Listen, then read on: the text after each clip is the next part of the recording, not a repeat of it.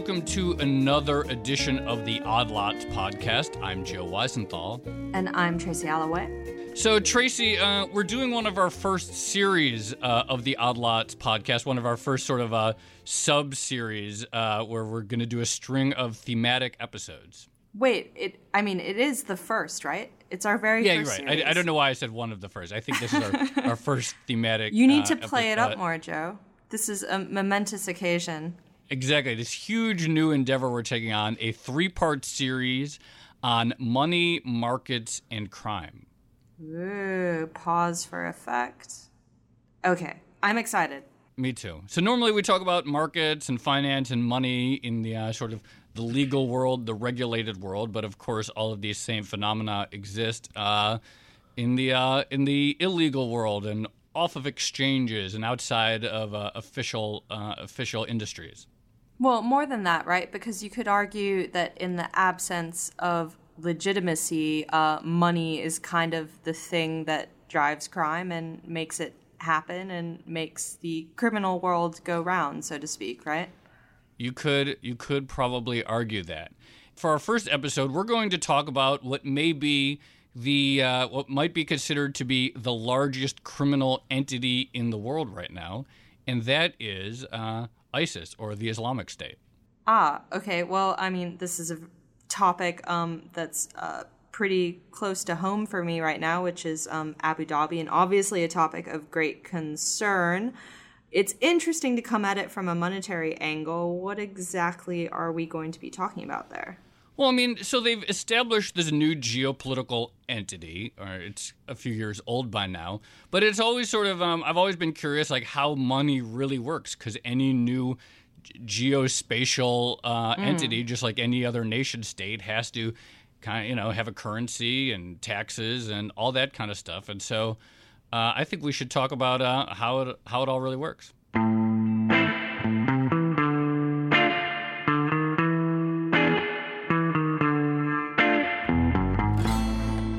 So with us today in studio here is Graeme Wood. He is a lecturer at Yale, he is at the Atlantic, and he has a new book out titled The Way of the Strangers, Encounters with the Islamic State. And I recently read it, and it was phenomenal, so I wanted to bring Graeme in. So Graeme, thanks for joining us. Good to be here, Joe and Tracy. So your book is, now just to be clear, your book is not even really about the operations of the Islamic State specifically. What you did is you went around the world. Well, describe what your book is. I'll let you do it. My book is an exploration into the mental world of the Islamic State. And, there's physical territory that they control. And then beyond that, they have this network of supporters that's worldwide, that's in the caliphate itself, Syria and Iraq, but that's also in places like Tokyo, Melbourne, the United States, Western Europe. And it's a whole vision of what the universe is, what the best way to organize a human society is. And this, of course, includes how to actually administer a state. And that includes aspects of finance and economic policy that people were willing to describe to me in pretty great detail. So one thing I've learned from living in the Middle East is the Islamic faith is open to significant interpretation, and while a lot of it is based on the Quran, a lot of it also revolves around people trying to interpret the Quran and figure out how to apply it to modern life. So I guess my question is, if you think that the Islamic State is fundamentalist when it comes to Islam, how are they interpreting Islamic treatment of monetary systems? Well, in some ways, the Islamic State's view of finance, of economic policy, is pretty orthodox within Islam. Like, you have a burgeoning Islamic finance industry that tries to get around, for example, the charging of interest, which is called riba in Islam and traditionally has not been permitted. And the Islamic State, of course, it outlaws that. It falls into line with kind of orthodox readings of what's permitted as tools or instruments of economic policy. So that's part of what you see there. You also see, though, a much broader adoption of some of the early practices of Islam as the Islamic State reads it. And that includes things like getting rid of fiat currency, getting rid of a whole range of other economic instruments that exist and that are used in a place like even Abu Dhabi, but that the Islamic State, because of their pretensions to purity, has tried to get rid of. What do they see? They try to practice extreme fealty to the sort of letter of the law. They go back to how the Prophet lived. Where in the Quran or elsewhere is fiat currency outlawed? Yeah, so the Prophet is said to have said this, that's the form of currency that we should follow. That was what was instituted during, I believe, his own lifetime, was the use of a gold dinar. And then discussion of silver and copper as well. So that's a perfect example where the Islamic State, they have this kind of holier-than-thou attitude. And so you can actually see the videos that they've put out in their propaganda saying, hey, look at this beautiful new coin that we have minted, and that once we're really up and running, this is the only thing we're going to use. I think Tracy was just watching one of these videos, weren't you? Yeah, so I quickly Googled one of these right before I've been doing my research for many, many weeks, and I came upon this video ages ago, and I looked at it and interpreted it and analyzed it for many, many hours. ISIS has amazing production values on their videos. That's one thing. And they put out a video about money, essentially, and there's all these references to Bretton Woods and the Federal Reserve System. And yes, there are pictures of some very, very shiny new coins, and it's essentially a propaganda video for their money, which is pretty amazing.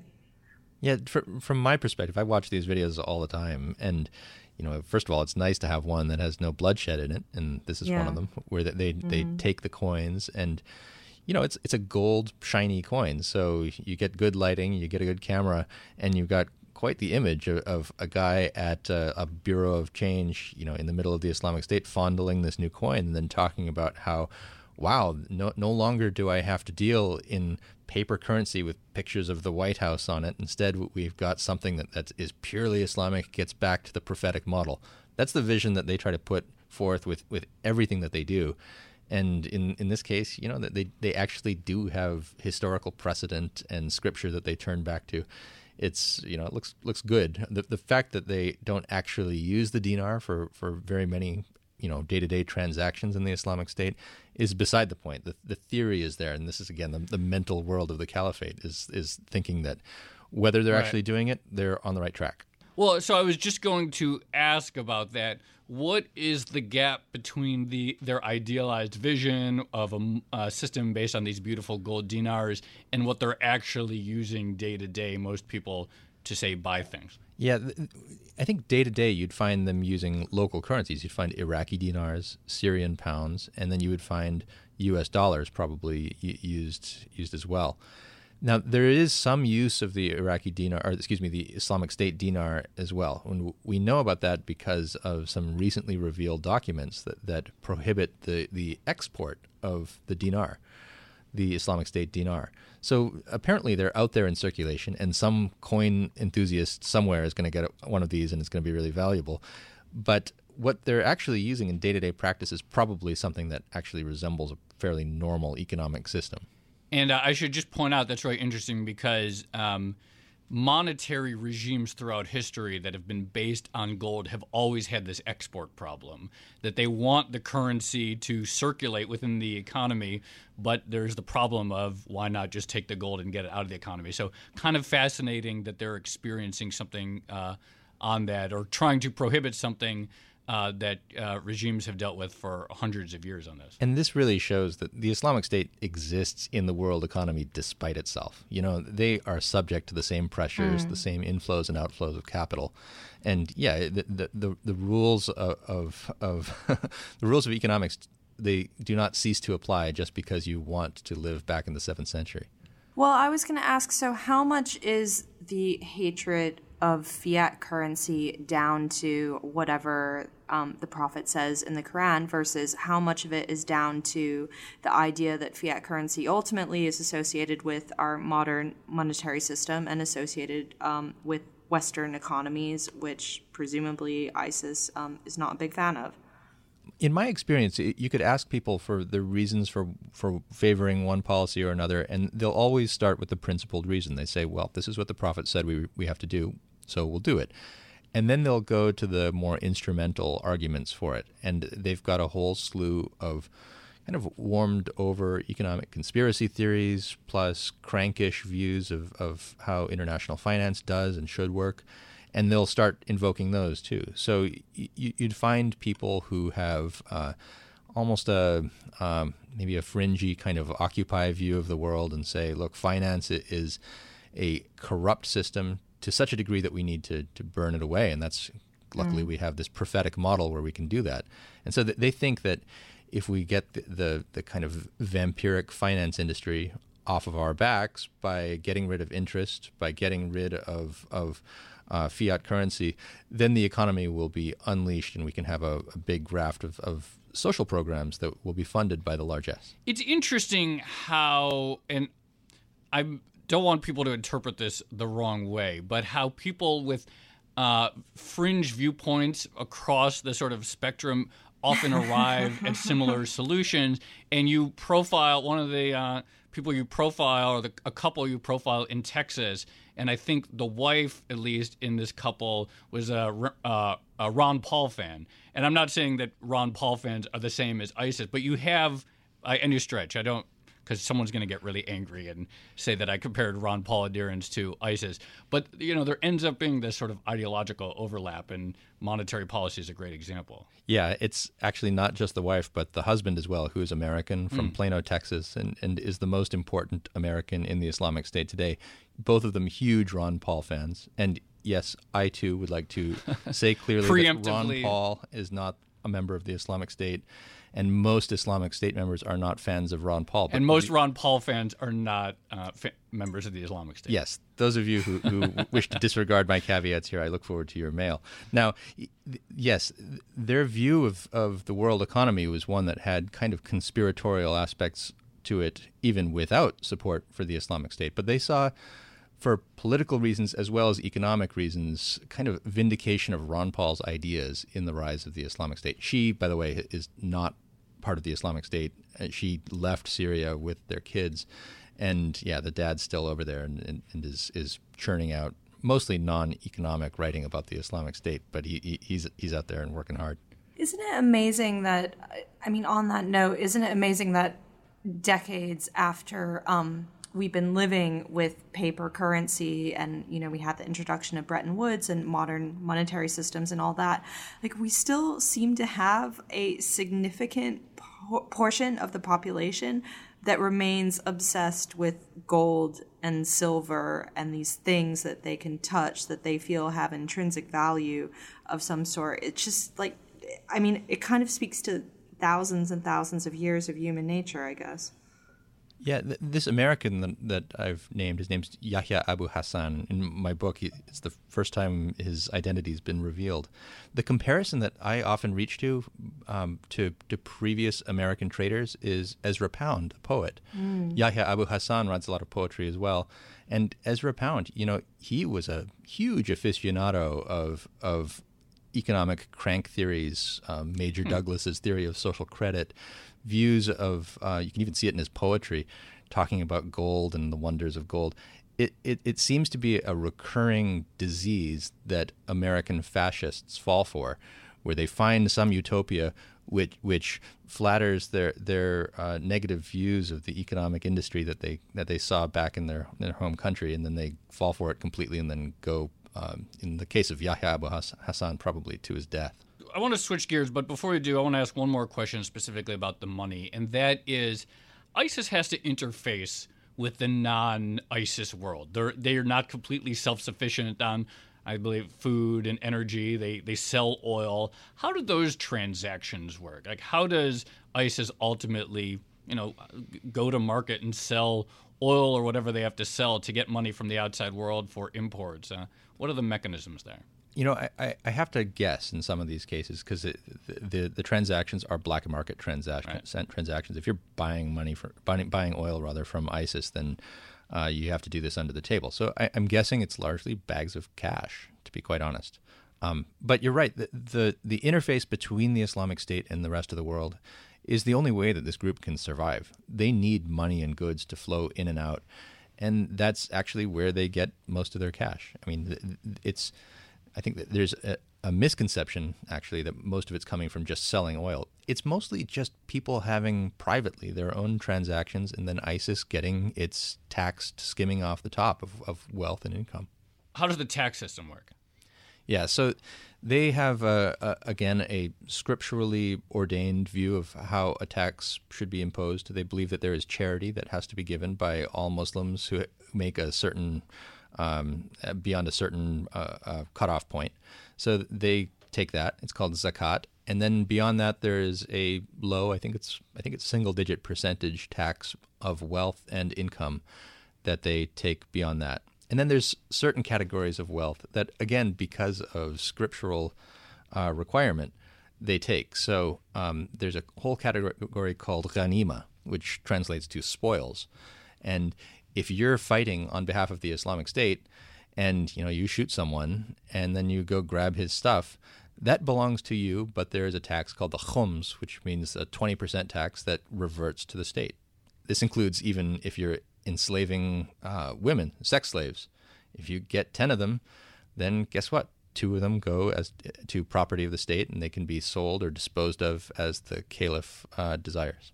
So one of the themes that we talk about, in addition to finance and markets, that we've hit on several times on this podcast, is just all the different ways that the internet is changing society and changing the world profoundly, whether it's how we organize ourselves politically, whether it's the collapse of experts.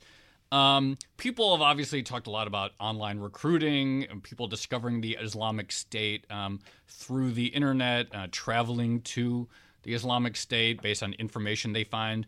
What is, explain to us sort of what is the role of the internet in allowing ISIS to exist? I think first we have to say what it's not. There is this misconception that the Islamic State, because it has so much successful propaganda, slick propaganda on the internet, that's the main way it gets people. It's not quite like that.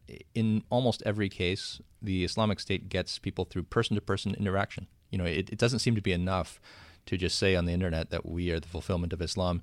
Your buddy has to say it and then refer you to the proper website. So that's usually what the internet is used for, is once you've had the person-to-person contact, then a resource that you can go to and have all your fears of discomfort when you get there allayed by images of people having a good time, and then have your ideology corrected when it's wrong, so you know what you have to believe. The one thing that is really different, though, with the Islamic State and its use of the internet is that it's able to reach women. So unlike Al-Qaeda, which was looking for basically a military force, a military vanguard, Islamic State wants to create a utopia, and you can't have a utopia that's all men. So they are able to reach out to conservative women who, in other cases, would not be able to have interactions outside the house that would allow easy recruitment, and get people from the female sex to come over. So that's like 15% of the recruits right there, and it's a demographic that the internet alone has allowed them to reach. So one of Joe's pet theories, which I'm a fan of as well, is the idea that the rise of the internet is ultimately something that will undermine the nation state. How does that theory apply to ISIS? Because, in some ways, it's a supranational organization, but in other ways, it's clearly an organization that is trying to set up an actual caliphate in the Middle East and an actual state. The differences between the physical caliphate and then the mental caliphate are I think, really important to spell out. And for some people who have been attracted to the Islamic State, they've spent a long time on the internet in a kind of fantasy world that remained just that until there actually was a concrete caliphate to go to. So the internet allowed a community to flourish that was separated by geography beforehand, but that allowed people to have a sense of belonging. And then, you've got this vacuum of power because of the Syrian civil war, because of misgovernment in the Sunni areas of Iraq. And then the internet is, made flesh in the form of the caliphate. So it's been extremely important. The other aspect I think that the internet has really remade in this terrain is Muslims' view of scriptural interpretation. So there's this long tradition called, there's this concept called ijtihad, the ability of a Muslim cleric to create law, to derive law from Scripture. And this is something that in the past you'd have to go to Mecca and Medina and study with great Muslim scholars and get their seal of approval before you can undertake this dangerous process of deriving law from Scripture. Now, the internet closes that gap, and it creates a huge threat to the authority of those former imams, scholars who you'd have to go to visit. So when I would talk to ISIS supporters about theology, they would almost invariably end our conversation by saying, if you want to know more, consult Sheikh YouTube or Sheikh Google. Just ask around online and you'll find people. The people you find, if you just consult Sheikh Google about jihad, are not the mainstream scholars who are in Saudi Arabia urging obedience to the Saudi king. They're not the American imams who have roles advising the White House. Instead, they're the jihadists. So they're the Awlaki types, and that's because the internet has allowed those voices to rise. So this is very similar in a way to what happened with the Reformation and the printing press. I recently, Elizabeth Eisenstein, is a historian, wrote a book about the role of the printing press, and I think everyone can intuit. Martin Luther, he nailed his 95 Theses to the wall, and then it spread around. So the sort of like the viral aspect of a new communication thing, it's kind of obvious everyone can get the role. Everyone can understand how the new medium allowed it to spread. But the other point that she made is that prior to Martin Luther, the printing press allowed people to start to read the Bible themselves, see the hypocrisies and the errors and the the compromises made by their the theologians of the time. And so even before there was a criticism, even before there was a new idea that was spread, the foundations of the old idea, the existing establishment, was starting to crumble thanks to the printing press. And so it sounds very similar, even without the idea of something new like the Islamic State. You still have people learning about, say, things they don't like that Saudi Arabia does, or various leaders in the Muslim world. They can start to see the cracks. You got it exactly right with this comparison to the Reformation, because if you look at what preceded the Islamic State and the 20 years before it, there was no shortage of accusations of having been co-opted to existing scholars. They would say, the Islamic State's scholars would have been saying for a long time, look, you are toadies of major Muslim powers, of, say, Al-Azhar University in Cairo. And they'd say, look, how can we trust you? Our scholars are the ones who have been in prison for their beliefs. They have not been paid off. Your scholars are the ones who are in palaces. Obviously, we're the ones who have integrity. And so, yeah, there was a kind of pre-existing rot that the Islamic State was able to point to undercut the authority of those who oppose them. All right, Graeme Wood, the book is The Way of the Stranger's Encounters with the Islamic State. I have to say, it is a must-read. I tore through it, and really appreciate you coming on. Thank you.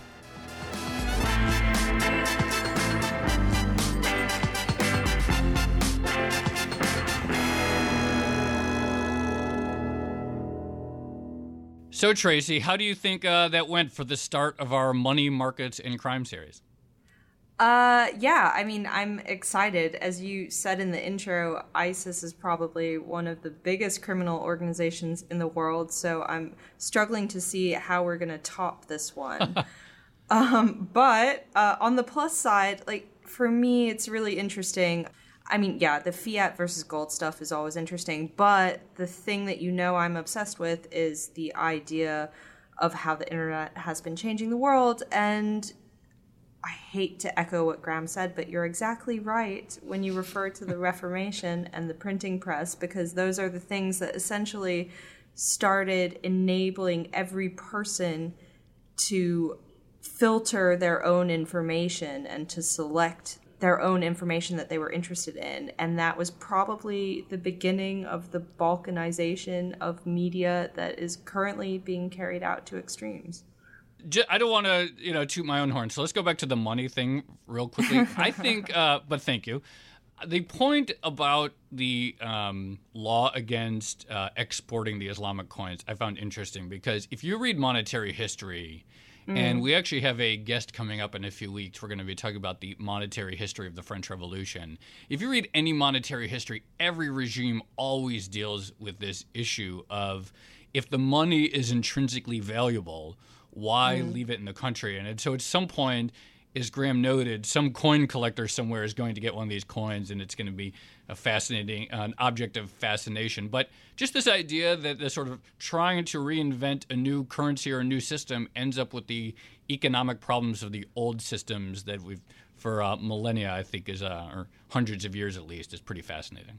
Yeah, well, I mean, the obvious point on that is because they're trying to invent a monetary system that is from the Middle Ages, and they're quite explicit about that, aren't they? Yeah, and it's never going to go away. You know, this idea of utopian, or what others might say crankish monetary policy views that, if we could just have all money be based on hard currency, or if we could get rid of the banks, or if we get rid of the interest rates. There are all these ideas will probably never go away, and they're just going to continue to have adherents in various contexts and various places around the world. That's what continues to amaze me, is that gold and, shiny metals seem to have this hold over the collective imagination, and it doesn't seem to loosen. Like, everywhere you go in the world, and you encounter people who think that paper currency is in some way fake and we should replace everything with gold. It's really amazing. And you've written about this, right, Joe? Like, just the sway that gold seems to have over people. At some point, my view is we just got to accept it. Like, we can argue forever that, it doesn't make any sense. It's a barbarous relic, as Keynes called it, but it's not going away. Like, that's just the fact. Like, gold's not going away. So, just sort of accept it. All right, well, this has been another edition of the Odd Lots podcast. I'm Joe Weisenthal. You can follow me on Twitter at The Stalwart.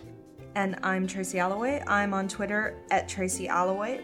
And you can follow Graeme on Twitter at GCAW, G-C-A-W. Please tune in next week when we will be continuing our money markets and crime series.